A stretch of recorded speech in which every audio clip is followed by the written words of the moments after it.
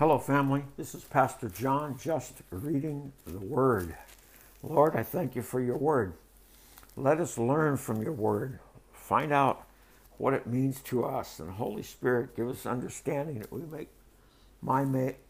may make proper application. In Jesus' name, amen. Numbers chapter 19.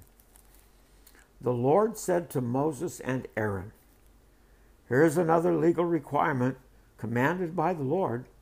Tell the people of Israel to bring you a red heifer, a perfect animal that has no defects and has never been yoked to a plow. Give it to Eleazar the priest, and it will be taken outside the camp and slaughtered in his presence. Eleazar will take some of its blood on his finger and sprinkle it 7 times toward the front of the tabernacle. As the Eleazar watches, the heifer must be burned, its hide, meat, blood, and dung. Eleazar the priest must then take a stick of cedar, a hyssop branch, and some scarlet yarn, and throw them into the fire where the heifer is burning. Then the priest must wash his clothes and bathe himself in water. Afterward, he may return to the camp, though he will remain ceremonially unclean until evening. The man who burns the animal must also wash his clothes and bathe himself in water. He too will remain unclean until evening. Then someone who is ceremonially clean will gather up the ashes of the heifer and deposit them in the purified place outside the camp. They will be kept there for the community of Israel to use in the water for the purification ceremony. This ceremony is performed for the removal of sin. The man who gathers up the ashes of the heifer must also wash his clothes, and he will remain ceremonially unclean until evening. This is a permanent law for the people of Israel and any foreigner who lives among them. All those who touch a dead human body will be ceremonially unclean for 7 days. They must purify themselves on the 3rd and on the 7th with the water of purification. Then they will be purified. But if they do not do this on the 3rd and 7th day, they will continue to be unclean even after the 7th day. All those who touch a dead body and do not purify themselves in the proper way defile the Lord's tabernacle, and they will be cut off from the community of Israel. Since the water of purification was not sprinkled on them, their defilement continues. This is the ritual law that applies when someone dies inside a tent. All who enter that tent and those who were inside when the death occurred, all will be ceremonially unclean for 7 days. Any open container in the tent that was not covered with a lid is also defiled. And if someone in an open field touches a corpse of someone who was killed with a sword or who died a natural death, or even someone touches a human bone or a grave, that person will be defiled for 7 days. To remove the defilement, put some of the ashes from the burnt purification offering in a jar and pour fresh water over them. Then someone who is ceremonially clean must take a hyssop branch and dip it into the water. That person must sprinkle the water on the tent and all of the furnishings in the tent, and on the people who were in the tent. Also on the person who touched a human bone or touched someone who was killed or who died naturally or touched a grave. On the 3rd and 7th days, the person who is ceremonial clean must sprinkle the water on those who are defiled. Then on the 7th day, the people being cleansed must wash their clothes and bathe themselves, and that evening they will be clean of their defilement. But those who become defiled and do not purify themselves will be cut off from the community, for they have defiled the sanctuary of the Lord. Since the water of purification has not been sprinkled on them, they remain defiled. This is a permanent law for the people. Those who sprinkle the water of purification must afterward wash their clothes, and anyone who touches the water used for purification will remain defiled until the evening. Anything and anyone, that is, anything and anyone that a defiled person touches will be ceremonially unclean until evening. Father, I don't know that I understand completely, but I pray, Holy Spirit, that you will open my eyes that I may understand. After all, Holy Spirit, you did write the Bible. I love you and I thank you in Jesus' name. Amen. Hello, family. This is Pastor John, just reading the Word. Father, thank you for your Word. Thank you, life. Thank you, Father, for giving us life. Father, I pray for peace in our hearts and our minds.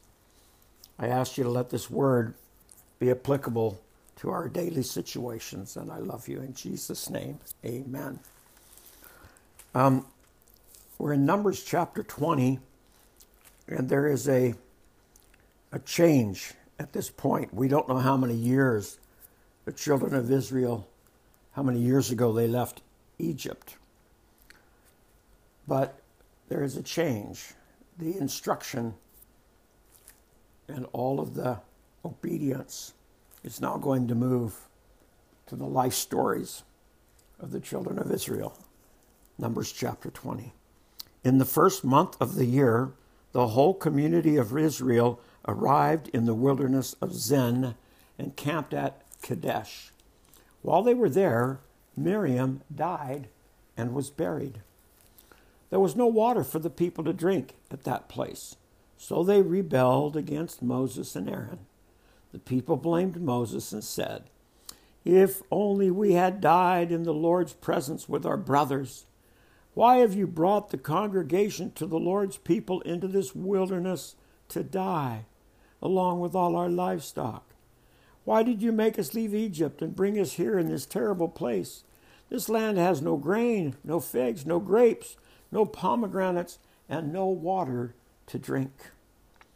Moses and Aaron turned away from the people and went to the entrance of the tabernacle, where they fell down on their face to the ground. Then the glorious presence of the Lord appeared to them, and the Lord said to Moses, "You and Aaron must take the staff and assemble the entire community.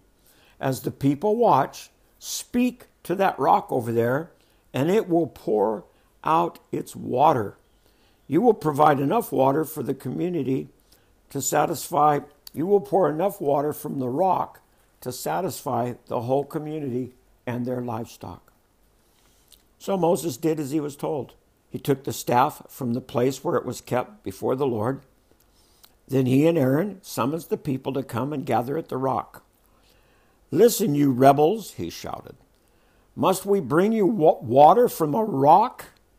Then Moses raised his hand and struck the rock twice with the staff, and water gushed out, so the entire community and their livestock drank their fill.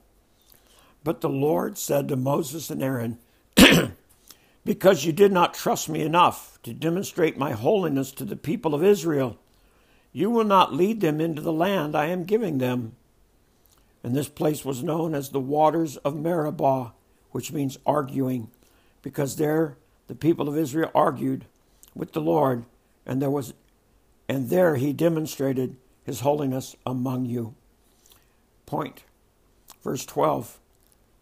Lack of trust. Moses was told to hit the rock once. He hit the rock twice. While Moses was at Kadesh, he sent ambassadors to the king of Edom with this message. "This is what your relatives, the people of Israel, say. You know all the hardships we have been through. Our ancestors went down to Egypt, and we lived there a long time. And we and our ancestors were brutally mistreated by the Egyptians. But when we cried out to the Lord, he heard us and sent an angel who brought us out of Egypt. Now we are camped at Kadesh, a town on the border of your land. Please let us travel throughout your land. We will be careful not to go through your fields and vineyards. We won't even drink the water from your wells. We will stay on the king's road and never leave it until we are passed through your territory. But the king of Edom said, Stay out of my land, or I will meet you with an army. And the Israelites answered, We will stay on the main road. If our livestock drinks your water, we will pay for it. Just let us pass through your country.